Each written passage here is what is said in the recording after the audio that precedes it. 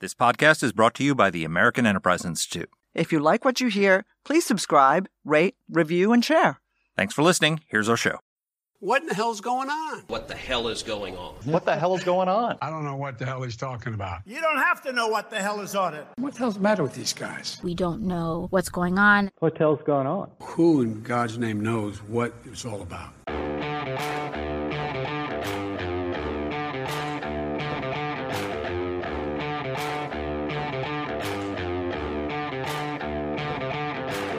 Hi, I'm Danielle Pletka.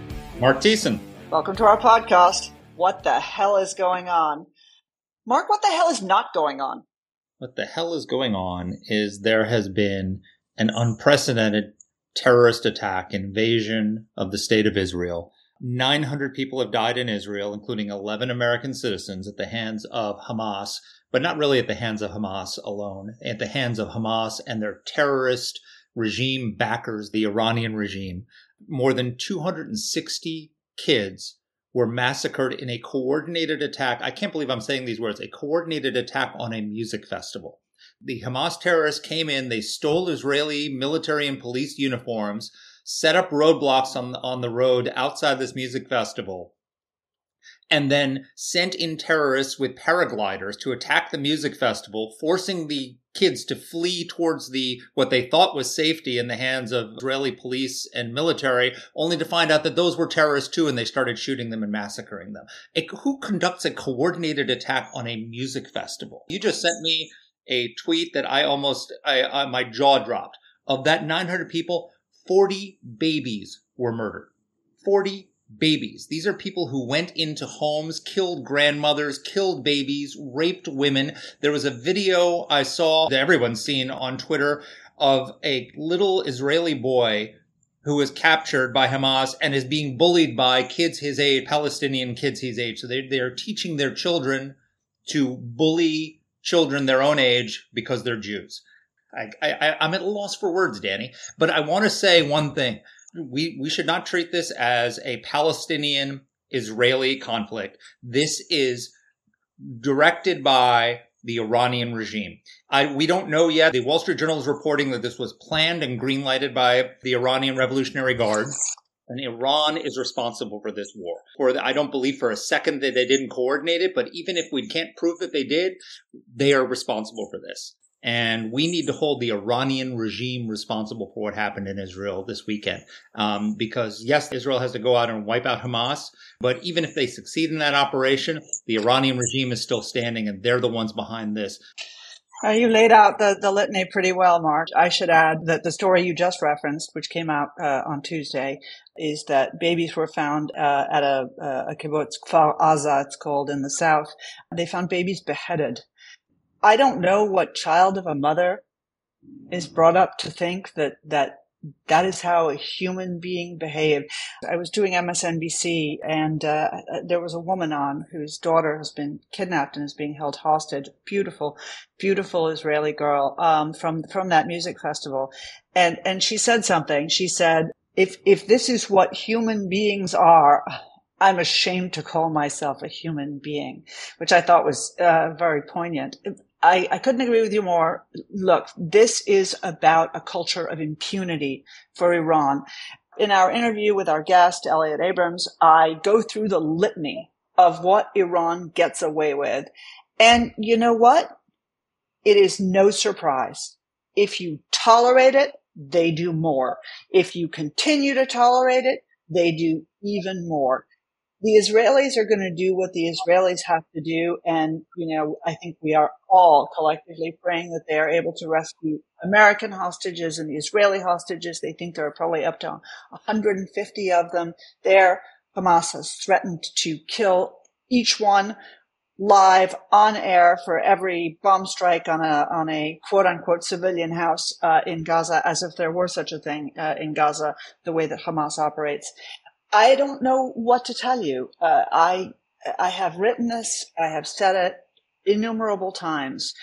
As long as Iran believes that it can do without consequence to its own leadership and security, this will continue. It'll be Hamas, it'll be Hezbollah, it'll be the Houthis, it'll be the Popular Mobilization Forces, it'll be the Syrians, it'll be the Lebanese, it'll be someone acting for Iran, and it's time that it ended. What consequences would you impose on Iran for this? Because clearly that's where this has to lead. The Iranians can't get away with this. So I know you're no fan of Donald Trump, Danny, and we share our concerns about him. But I will tell you this, that he drew a red line for our country, which was that if Iran touches the hair of a single American citizen, they will pay the price. We will hold them accountable, not their proxies. We will not just limit our retaliation against their proxies. And it worked for a little while. They were dancing around the red line that he drew. They took down a drone, but they didn't take down an armed U.S. plane. They carried out a bunch of terrorist acts. And then they killed an American contractor through their proxies in Iraq. And they set fire to the U.S. embassy. And Trump took out Qasem Soleimani. And then he tweeted, and this is a quote, "If Iran strikes any Americans or American assets, we have targeted 52 Iranian sites representing the 52 American hostages taken by Iran many years ago, some very high level and important to Iran and Iranian culture, and those targets and Iran itself, all caps, will be hit very fast and very hard," unquote. He was absolutely clear, and the Iranians took it seriously because they didn't retaliate. They stood down. And the result of that, by the way, was not just containing Iran for a period and deterring Iran for a period, 4 Abraham Accords, peace, growing peace in the Middle East.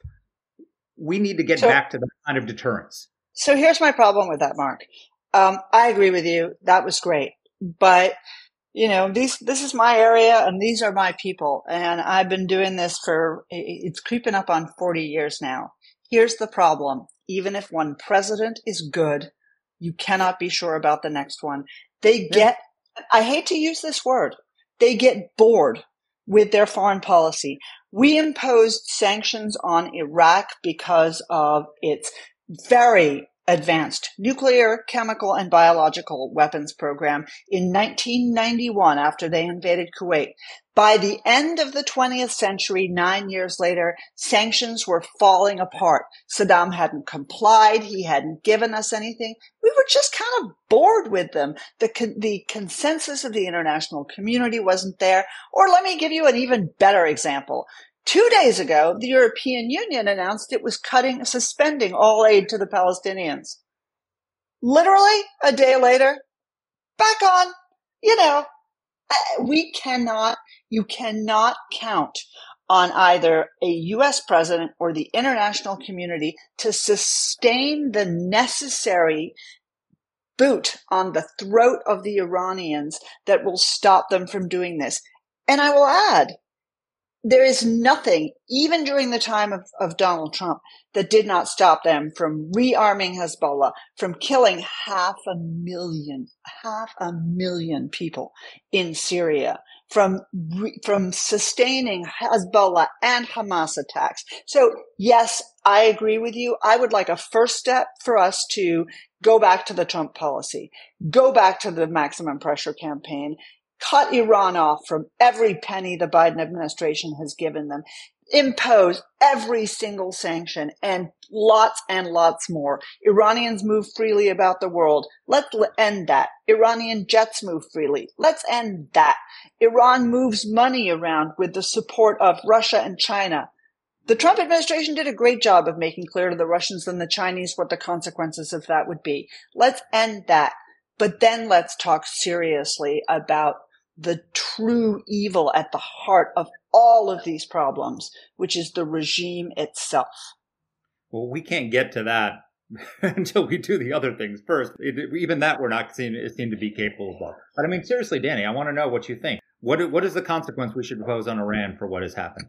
Well, I think we should reverse every single concession that the Biden administration has made. So in January of 2021, when Donald Trump was behaving like a swine in our nation's capital, the Iranians were exporting very, very little oil, certainly well under 1 million barrels per day, probably under 500,000 barrels per day. In the first month that Joe Biden was president, they began re-exporting with wild abandon.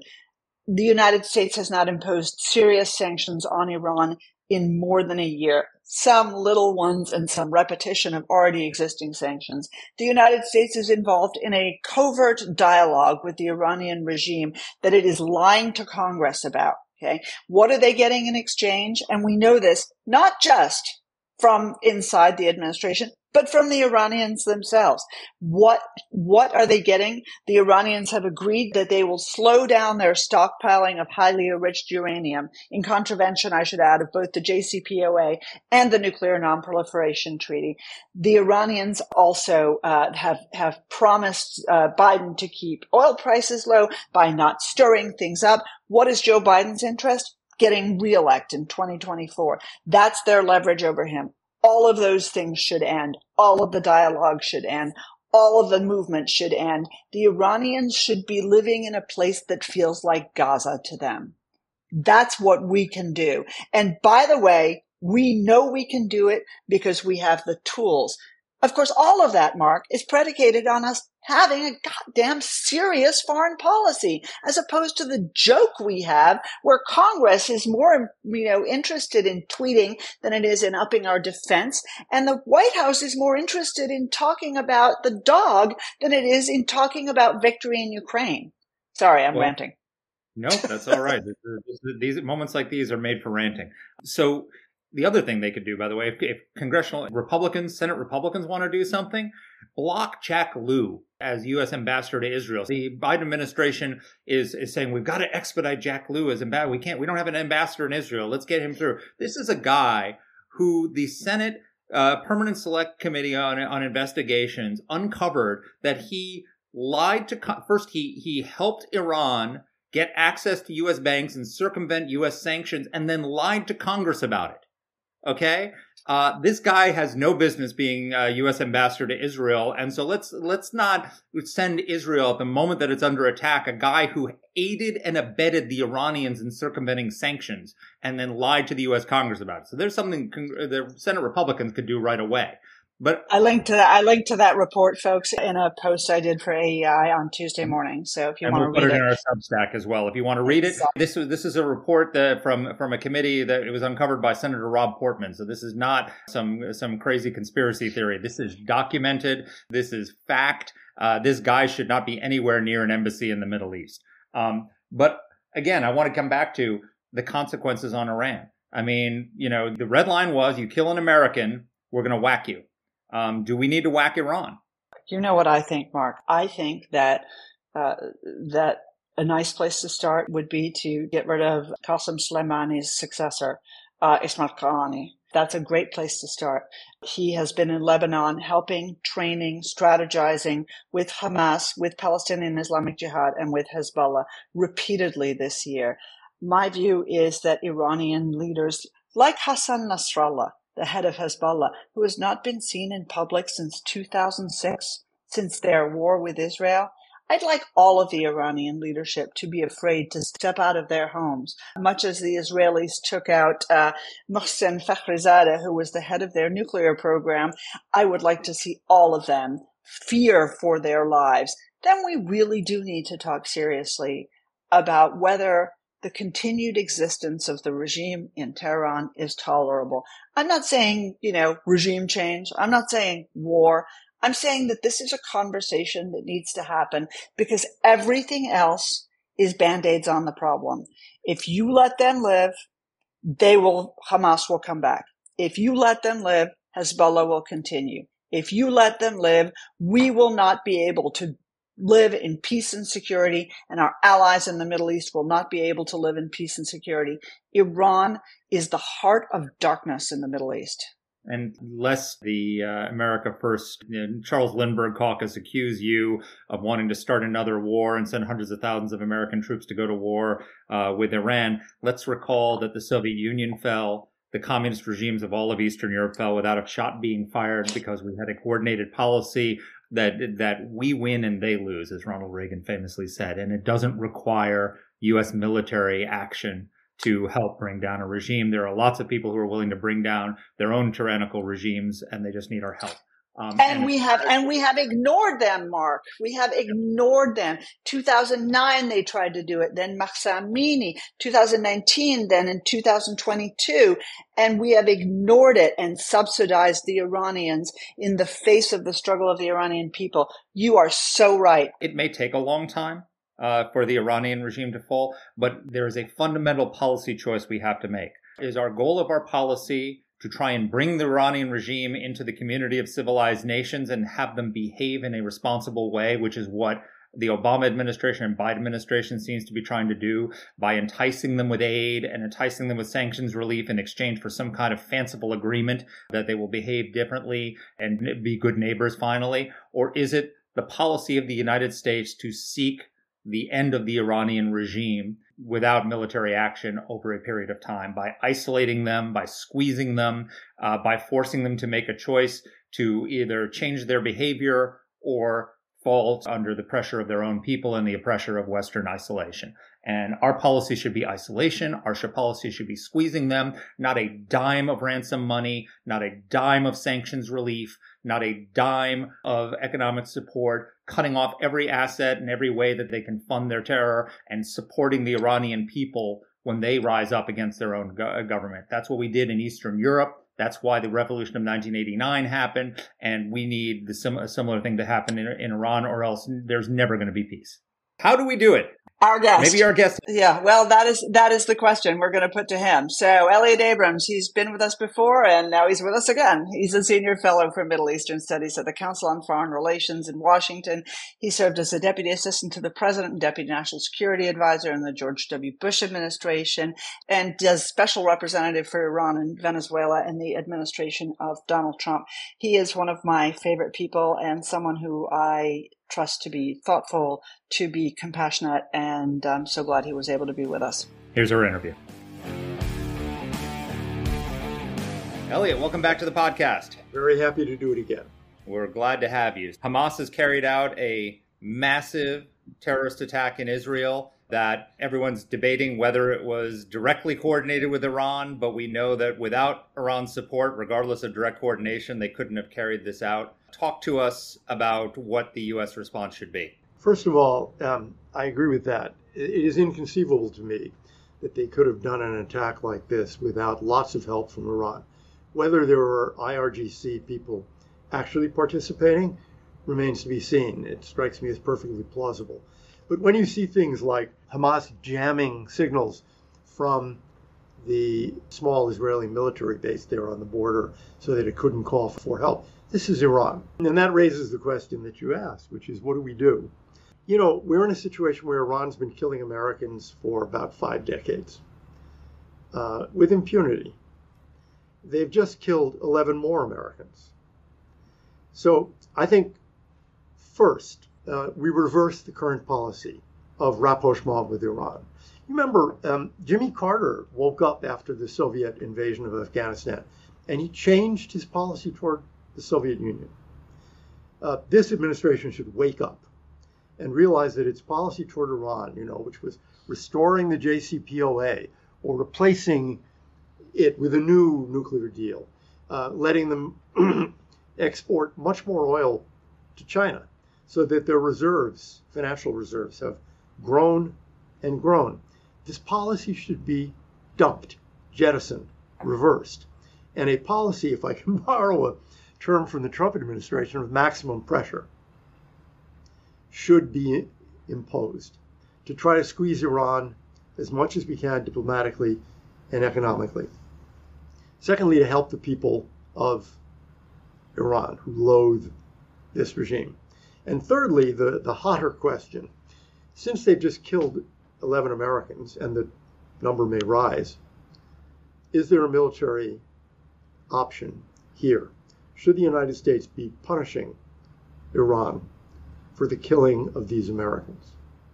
I know that there are some members of Congress who take that view, and I think you will be hearing it. I think this administration won't consider it, but part of the reversal of our policy, I think, should be an end to the impunity with which Iran, directly and indirectly through proxies, murders Americans. So the Trump administration established a red line, which was that if you kill a single American, either you or your proxy, Iran will pay a price for that. And it was notable that the Iranians, when Secretary Pompeo laid that doctrine out, they danced around it for a while. They shot down a drone, but not a manned plane. They attacked European oil tankers, but not American. And then they made the mistake of having their militia in Iraq kill an American contractor and some Americans there. And Trump responded by taking out Qasem Soleimani and told them the next strike will be on Iran if you retaliate. And they backed down. The doctrine was, if you kill an American or your proxies kill an American, we will not distinguish between you, and Iran will pay the price. Shouldn't Biden be enforcing Trump's red line? He should. He should be abandoning a failed Iran policy. It's been in place for 2.5 years now, and has produced nothing good for the United States or our allies and partners. All it has done is to enrich and embolden Iran. One of the things that I've hated, and you both know me very well, I have very little sympathy for the Biden administration's Iran policy. What I've hated is that in Washington, this conversation has become instantaneously politicized. Why hasn't Biden spoken out? This is all Biden's fault. Yada, yada, yada. You know, at the end of the day, I'm not a Joe Biden fan or a Joe Biden voter, but this is Iran's fault. And it seems to me that we actually have a challenge in front of us because we want to fix the problem without fixing the problem. Okay? We have an Iranian nuclear weapons program that has grown steadily and at moments exponentially over the last 3+ decades. Okay, we have an Iranian terrorism problem that has grown exponentially at all times since the revolution. We have an Iran that has helped and facilitated the murder of 500,000 people in Syria. We have an Iran that fomented a war. I'm not telling you anything you don't know. I'm just giving people the litany to remember this. Okay. We have an Iran that facilitated a war in Yemen. We have an Iran that murdered hundreds, if not more, of American troops inside Iraq. We have an Iran that takes American hostages regularly. We have an Iran that's tried to kill an American on American soil this year, okay, who tried to murder a Saudi ambassador in Georgetown. Yeah. We have an Iran that oppresses the crap out of its own people. We have an Iran that is now arming Russia. The problem is not Hamas or Hezbollah or what Bibi chose to do. And it's not even weak attempts to contain and encircle the Iranian nuclear problem. The problem is the regime. Is it just too hard to say that, Elliott? It shouldn't be too hard. I mean, if I can draw an analogy here, you know, this is really what the Israelis are realizing. You can't live with Hamas. You actually die with Hamas. And we've been doing, I mean, I couldn't say it better than you did. It hasn't been U.S. policy to try to bring about regime change in Iran. Whether that's through public diplomacy or helping the Iranian people or military move, it hasn't been U.S. policy. People immediately back away and say, regime change, oh my God. No, they say, oh my God, you dirty neocons, you're just trying to do it again to us. Neocon warmongers, yes. But you're right. You can try, of course, to limit the harm that Iran does. We tried in Lebanon. We failed completely. And Iran and Hezbollah are in more control of Lebanon than they have ever been. We and the Israelis have tried it with respect to Hamas. And we saw the failure on Saturday. We've tried it with the Iranian nuclear program, particularly under President Obama. And they creep closer and closer, and sometimes they gallop closer and closer to having a usable nuclear weapon. People debate exactly how far away they are from having the warhead and having the weapon. It's all failed. And the answer is the end of this regime. And if I can just be positive for a minute, think about the Middle East. If that regime falls and Hezbollah is much weaker in Lebanon, and Lebanon has a chance to be the country that it was 30, 40 years ago. Think about Iraq. without Iranian-supported Shia militias. Think about Israel. Think about the Palestinians. If Iran were not supporting all of the terrorist groups, the whole Middle East would change. And it won't change, I would argue, it won't change until that regime falls, which may be a year away and maybe decades away. But we're kidding ourselves if we think there's going to be, quote, peace in the Middle East while that regime is fomenting murder.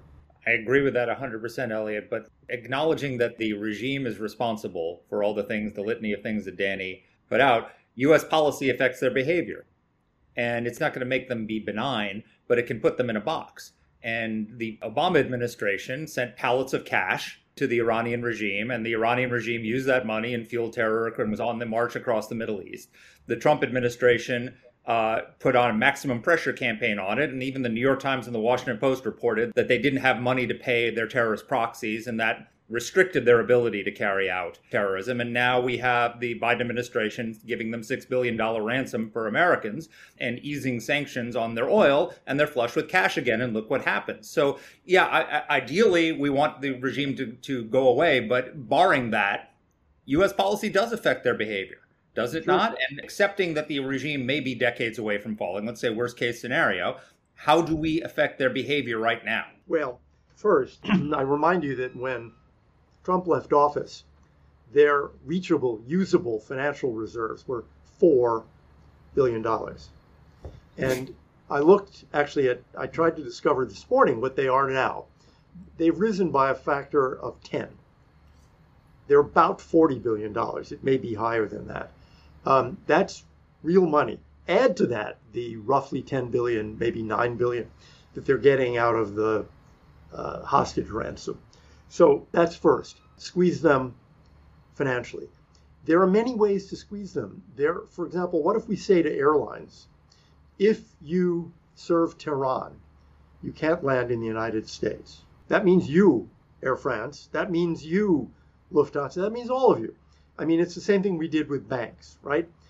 A real full pressure economic campaign. You could start with what Trump did, and then you can build on it. I would then say the same thing that you just said. We need to make it clear to them that the notion that they're immune from punishment if they simply use a proxy to kill Americans is wrong. It's over. You take American lives, you pay a price. And look, we're not talking about World War III here. We're not talking about 100,000 Marines landing in Tehran. There are many, many, many Iranian targets. Soleimani was one, if you talk about individuals. But there are also targets, along the shore of the Persian Gulf. You wouldn't have to do this, I would argue, more than once or twice before the Iranians realized, okay, American policy has really changed. They're not crazy enough to think they're going to win a conflict with the United States. So it will change their behavior. All of this will change the resources available to them and their sense of impunity because basically they get away with it. They keep getting away with it. They sure do. We started out talking about Iran, and in the intro we talk about actually what happened on the ground. But I do want to ask you one important question before we get back to Iran, which is, Elliott, you've had a security clearance. You worked in the State Department for a lot of your career. You are intimately familiar with our intelligence community. I think I too, have a lot of confidence in the Israeli intelligence community. They've got internal, external, military, the whole 9 yards. They've got satellites, drones. My feeling about them, and I think their own feeling about themselves, was that they had woven an almost impenetrable net over the Palestinian terrorist groups, and that along with technical means and an incredibly effective border wall, Mark's favorite two words, really gave them a sense of security. How, and we have an explicit rating, this deserves an explicit question, how did they fuck this up so badly? It's the question that, of course, Israelis are asking. And unquestionably, they will have a commission of inquiry that will come up with more answers in roughly 9 months. But I give you two answers. The first is this, everybody's using the word now, it's the right word, conception question. That is, why didn't we connect the dots on 9/11? Why didn't the Israelis see what was coming in 1973? They thought, well, look at 1967, we smashed the Arabs. Surely, it's impossible that just these few years later in 73, Arab states would attack. The notion that these primitive Taliban, primitive Al-Qaeda people would crash planes into the World Trade Center and destroy it, inconceivable. That is, I think, the place to start, that for the Israelis, they believed, so did I. I mean, this is not Bibi Netanyahu. This is the whole Israeli security structure and a lot of Americans. They had figured out a modus vivendi with Hamas. Hamas wanted murder, violence, and terror in the West Bank, and they were increasing it this year. But in Gaza, where they govern, they want calm. They want stability. They have to worry about, getting kids to school and jobs and the economy. That was very, very, very widely believed. And it's clear now, I think, already that a large part of that was deliberate on the part of Hamas. That is, it wasn't an accident that we came to this conclusion. They worked at it. And here again, I come back to Iran and its role in helping them do this. So that's first, the intellectual, if you will, or policy failure. And Yaakov Amidror, for example, former national security advisor, Israeli general, wrote a couple of days ago, I shared that. I realize now how terribly wrong, how tragically wrong I was. Widespread blame there. Then you get to the operational questions.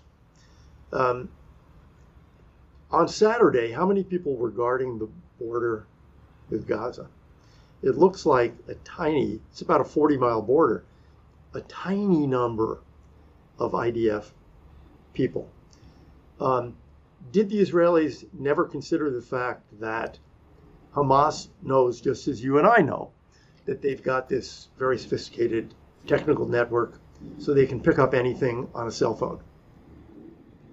Didn't occur to anybody, though, maybe they use Messenger. Maybe they don't use cell phones.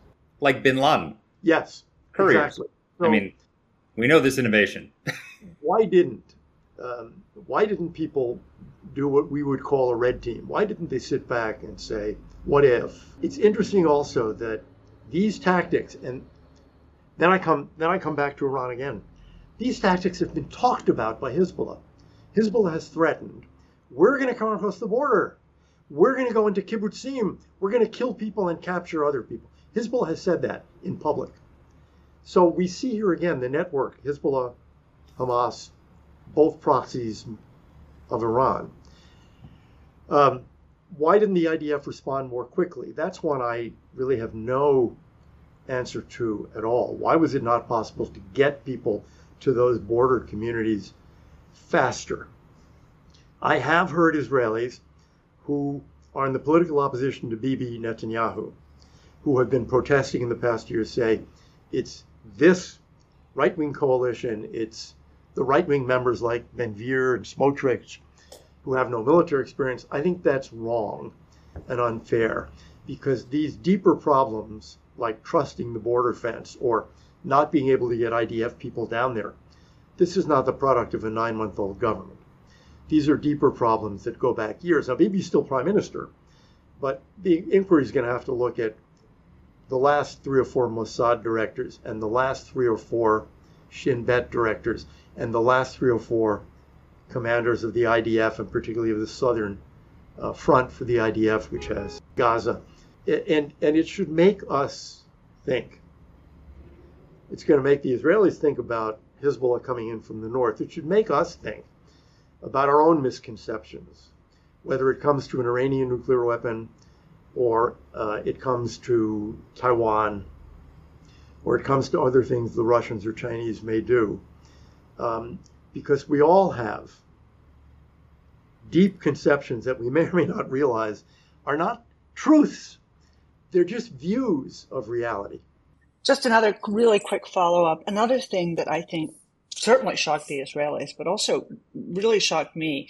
I've spent a professional lifetime following these guys. I met the founder of Hamas when I was a journalist, these many years ago, Sheikh Ahmed Yassin in his wheelchair. I have never thought of Hamas as being like Hezbollah. I've always thought of it as being a smaller group, substantial political wing.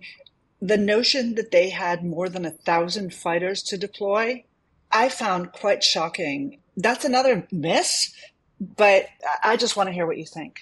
Well, the population of Gaza is 2 million. So the notion, I think, that they could find 1,000 guys and train them up in Gaza or outside of Gaza, because I think there's probably some training in Lebanon under Hezbollah and or Iran. But the notion that, and it's more than 1,000, it's probably more like 2,500, I think is not so shocking out of that large a population. The sophistication is surprising, and I guess I'd also say the barbaric nature of the attack is shocking. It's not something we saw, for example, from most of the past attacks. Because most of Israel's wars have been with states, with armies. In the last big war, the 73 war, it was army against army. This is reminiscent of ISIS. This is really astonishing barbarity, which I think helps explain why we saw in the news already that Israel has hit several mosques. Now, why is that?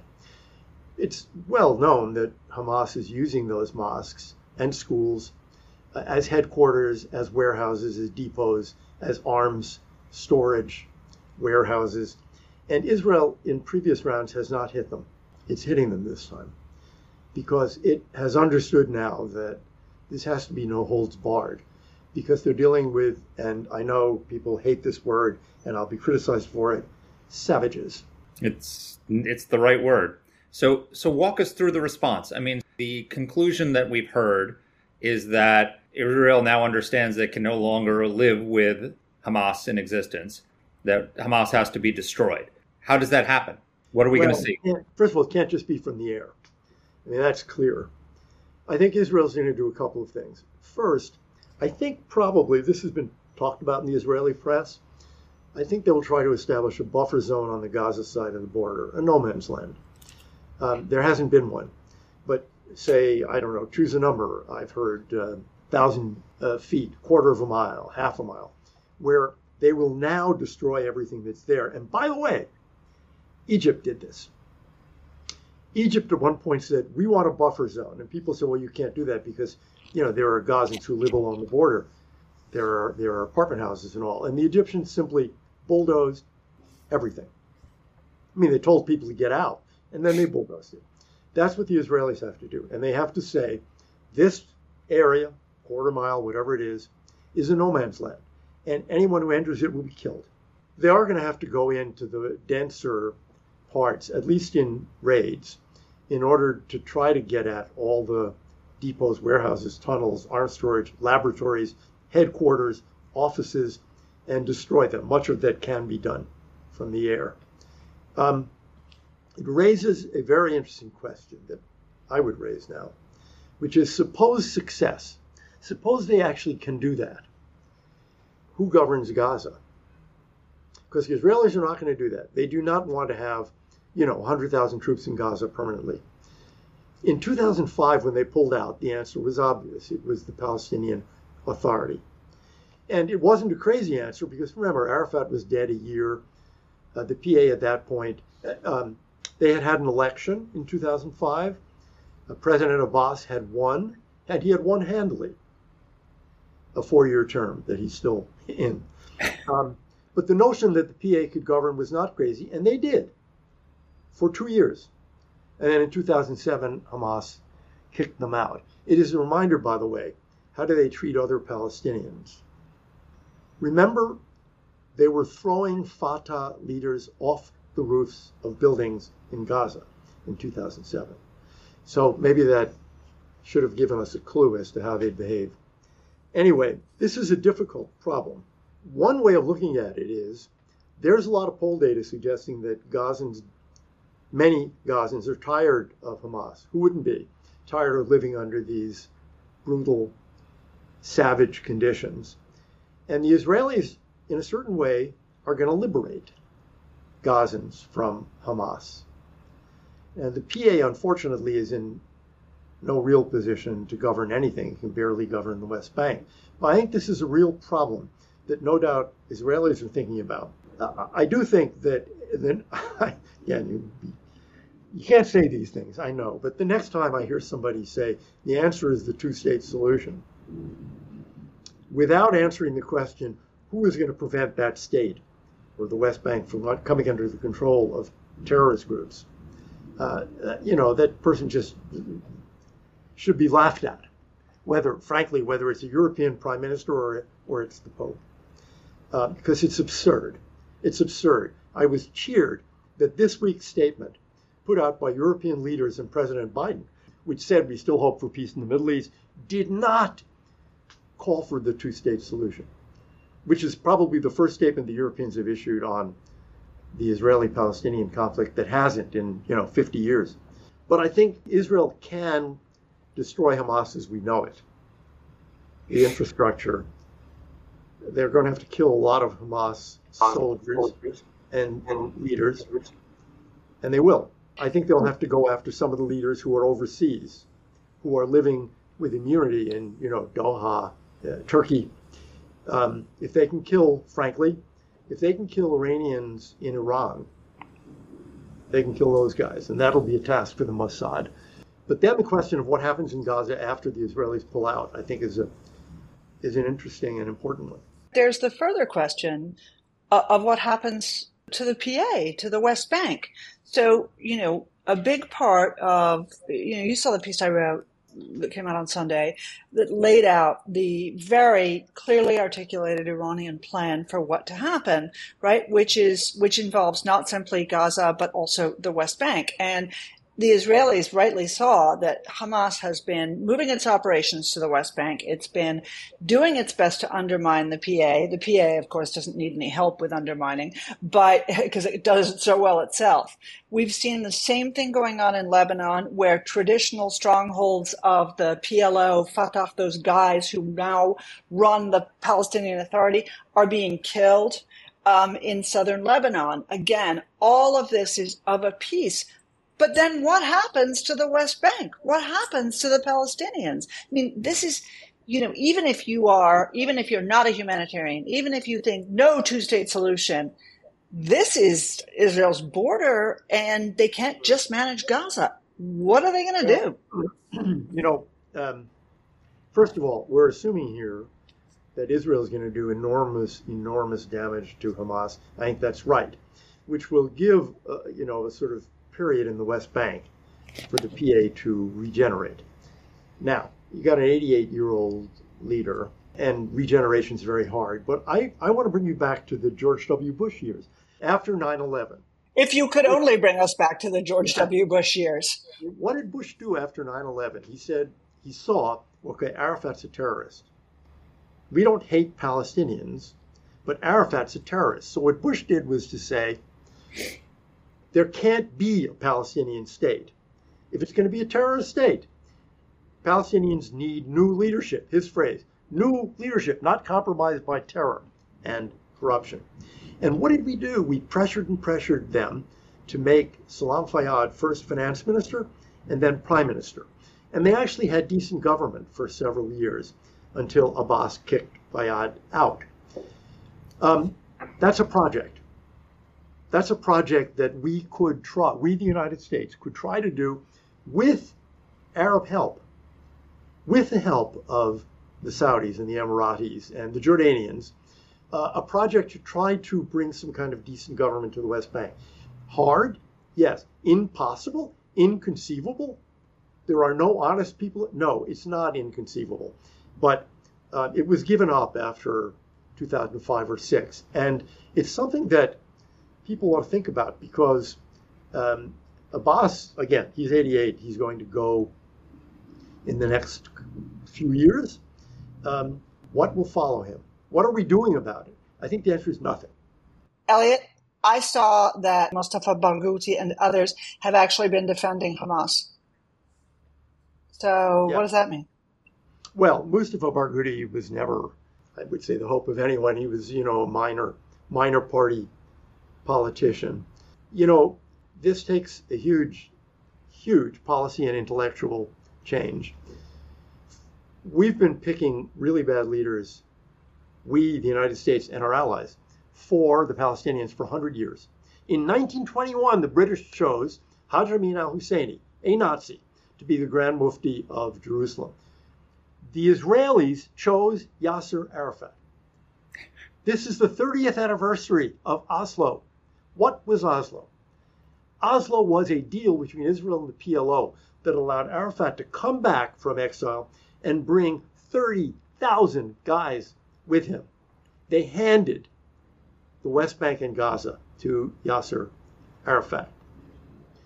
They and we have never really tried, except for a couple of years under Bush, an experiment with choosing decent Palestinians, supporting decent Palestinian leadership.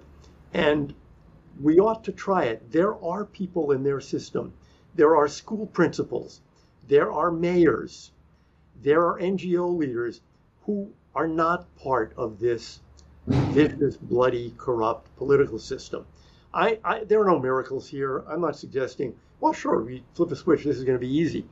But there's complicity here on the part, frankly, of everyone in the West and Israel who's been supporting these corrupt leaders for a century.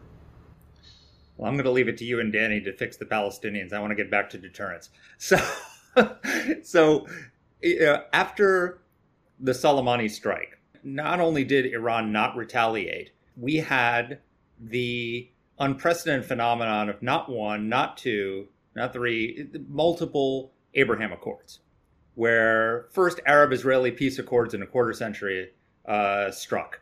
Why was that possible in the wake of the Soleimani strike? And we were looking now at possibly another one between Israel and Saudi Arabia. In fact, Netanyahu, a week before this, said that peace has never been closer.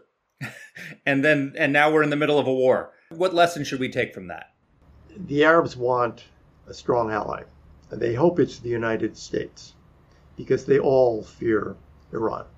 And they see what Iran does in their neighborhood, in Yemen, in Iraq, in Lebanon. For a while, they thought it was us.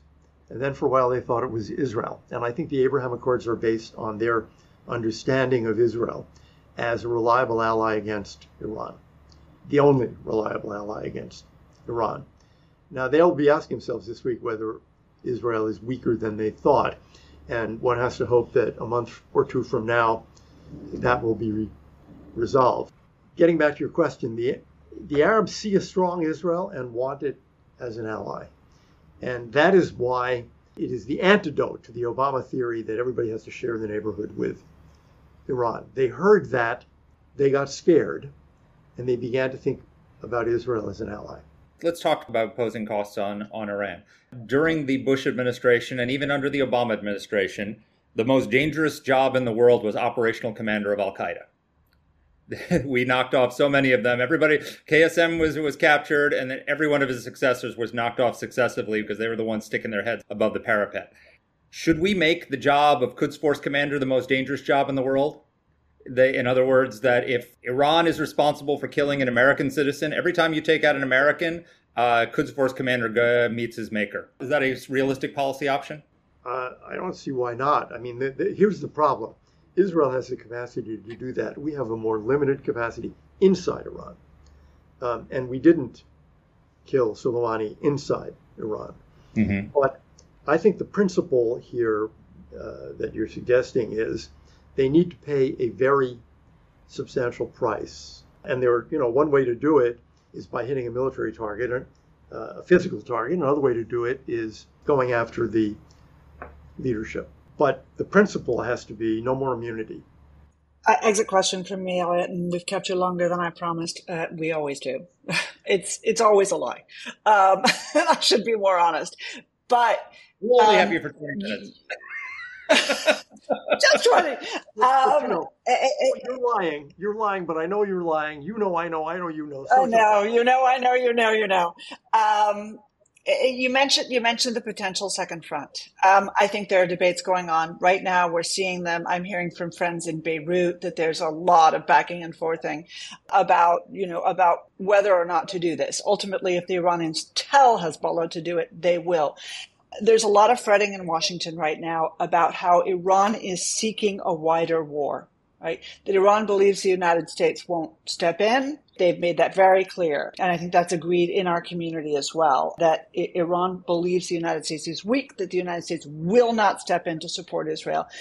On the other hand, the letter that the president sent with the Europeans that didn't mention the two-state solution, it explicitly warned against this. Clearly, they are thinking that the Iranians may be contemplating this. What are your odds? And do you think that Iran is served by a wider war?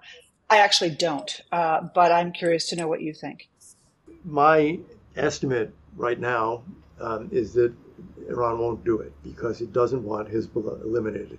I can make the alternative argument that it thinks that at the end of that two-front war, Israel would have faced so much damage and destruction that it will be much weaker and won't be able to attack even the Iranian nuclear program. I think they won't do it, but I think that the president and Blinken, Sullivan should be thinking, what do we do if it is a two-front war? I do not think that Israel will be asking for American troops. They never have. But the demands, as in the 73 war, the demands in terms of resupply will be much, much greater. And I think we should be planning right now how we would meet them. And the president moved that carrier task force closer to Israel and the Eastern Mediterranean. It's a nice reminder of American power, but what does he plan to do with it? I don't know, and I am reasonably confident he doesn't know. I have two quick exit questions. Number one, we have in the last 3 years seen 280 arrests of people on the terrorist watch list at our southern border. There are 1.5 million gotaways who have slipped in. And this is in a time when people know that if they just turn themselves into Customs and Border Patrol, they get to stay in America. So if 1.5 million people are gotaways, they're gotaways for a reason. How much danger are we in here at home? I think there are clearly Hezbollah agents in this country. When I worked at the NSC, which is 15 years ago, we used to say Hezbollah is the A-team, not Al-Qaeda. Hezbollah is much larger. It has much more direct state support from Iran than Al-Qaeda ever did. They know the border is essentially open. So the notion that they would not have put agents into the U.S. Defies logic. And if they turn them on, yeah, they could do real damage. I'm sure they're here. And final actual exit question. So broaden out. Iran has just started a war in the Middle East. Russia has just started a war in Europe. China is threatening a war in the Pacific. Is this 1930? Are we on the cusp of a third world war? And how do we deter that? It's the 20s and 30s in the sense that there is a feeling in the world of American weakness and withdrawal. And that means that the evil forces in the world, and evil is the right word, feel emboldened. I don't think we're on the cusp of another great world war, but I do think that we are going to see what we saw in the 30s when Stalin, Hitler, Mussolini felt unrestricted. They could just go across borders and conquer whatever they wanted to conquer. So what do we do about it? We strengthen ourselves and our allies and our alliances. And we're doing some of that in Asia with, a variety of allies there. But we're not attending to two key parts of it. One of them is defending the homeland. The homeland is not defended if the southern border is open, and it needs to be closed. And we need to spend a lot more money on defense. That's just a simple fact. We need to spend a lot more money on defense. You can talk about the Chinese Navy. You can talk about the size of the forces arrayed against us. You can talk about the percentage of GDP we're spending on defense as opposed to the Cold War. But when you look at the threats we face and our allies face, we need a stronger America. And that means a larger military establishment. Amen. Amen to that. There's too much. There's too much at a moment when we treat our role in the world like a joke in a circus. I don't want us to be made to grow up. I want us to find the tools and fucking get serious ourselves. Tell that to Matt Gaetz and Charles Lindbergh caucus. Good name for them. Thank you, Elliott, as always. Look forward to seeing you when we're back. Thank you. It's fun, though it's also grim. Amen. So, Mark, World War III, you asked about it.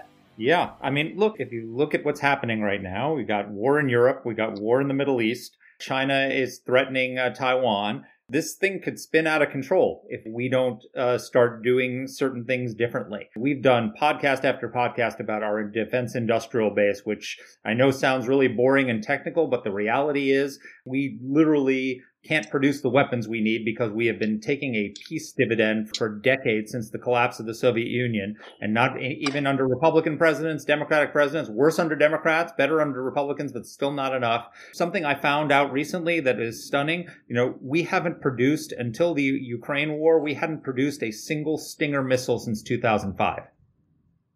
2005, the last time we produced them. We had stockpiles of them. So until the Ukraine war, we didn't have warm production lines for these weapons. Nope. And so when would we start up our production lines? When we got into a hot war with China. Well, okay, now we're getting our production lines going up. Now we're going to need to start taking this stuff seriously. And I've got to tell you, war in Europe, war in the Middle East, potential for war in Asia. I am sick and tired of the Know-Nothing caucus in Congress and this neo-isolationist movement that is tying our hands and causing chaos on Capitol Hill. We don't have time for this crap. We don't have time to play footsie with these people. It's time for Republicans on Capitol Hill to step up, push back on these morons, increase our defense spending, stand with our allies, arm our allies, push back on the tyrants, and prevent World War III. This is not a foregone conclusion. The 1930s didn't necessarily have to turn in to the 1940s. It was an avoidable fate, and we need to learn our lessons. The goal is to stop World War III from happening, but you can't do that when you don't produce a single Stinger missile for, almost 2 decades. I mean, so, we were talking about Iran before this, and I think people really need to understand the proximity. Do you guys realize that we brought hostages home from Iran 3 weeks ago? And the Biden administration transferred $6 billion to them? How do our enemies take us seriously when this happens? How is that even possible? You want to talk about the need for deterrence, and I totally agree with you. The need to rebuild our defense industrial base. What did McKenzie say last week? The cheapest wars are the wars you don't fight, right? Amen. No question about that. But if we can't even stand up to Iran taking American hostages and have to pay them $6 billion and then lie about whether or not it's subsidizing their regime, of course nobody takes us seriously. It's not that we don't have Stinger missiles. It's that we don't have serious leaders. Look at the array of our presidential candidates. There is Nikki Haley saying, do Ukraine, support Israel. There's Robert F. Kennedy saying, because now he's running to saying, ooh, everybody has a conspiracy to vax us and we should be supporting nobody. And there's Joe Biden. I want a sign of life for him. But the reality is we don't have anybody who's prepared to stand up to China and to Russia and to Iran, who's actually in the halls of power today. It's incredible. We know how this story ends if things don't change, because my mom was in Poland when the bombs started dropping in 1939. And it didn't end well. Yes. It didn't end well. It ended in millions dead and an attack on the United 50 million. States. And an attack on the United States. And oh, by the way, we got to get our freaking border secure. For crying out loud, the idea that we just let anyone who want 1.5 million gotaways coming into this country, forgetting the people who's turned themselves in. 1.5 million people just crossed our border and walked in. Terrorists. Yeah. Now I want to say something. I want to say something to our listeners, because I think a lot of people think when you say that it's a complete non sequitur. And I'm going to link in our Substack to a great piece you wrote about this in the Washington Post. The bottom line is a country that a friend of mine who worked for George Soros said this to me. Borders define a country that can't defend its borders, can't defend its interests. And that is absolutely true. You know, we both love immigrants. We both love immigration. This is not immigration. This is insanity. It's insanity. Yeah. Anyway, we will be back next week, but thank you. Thank you all for your notes. Thank you all for reaching out. I've heard from a ton of people in the last week, both our listeners and our Substack followers.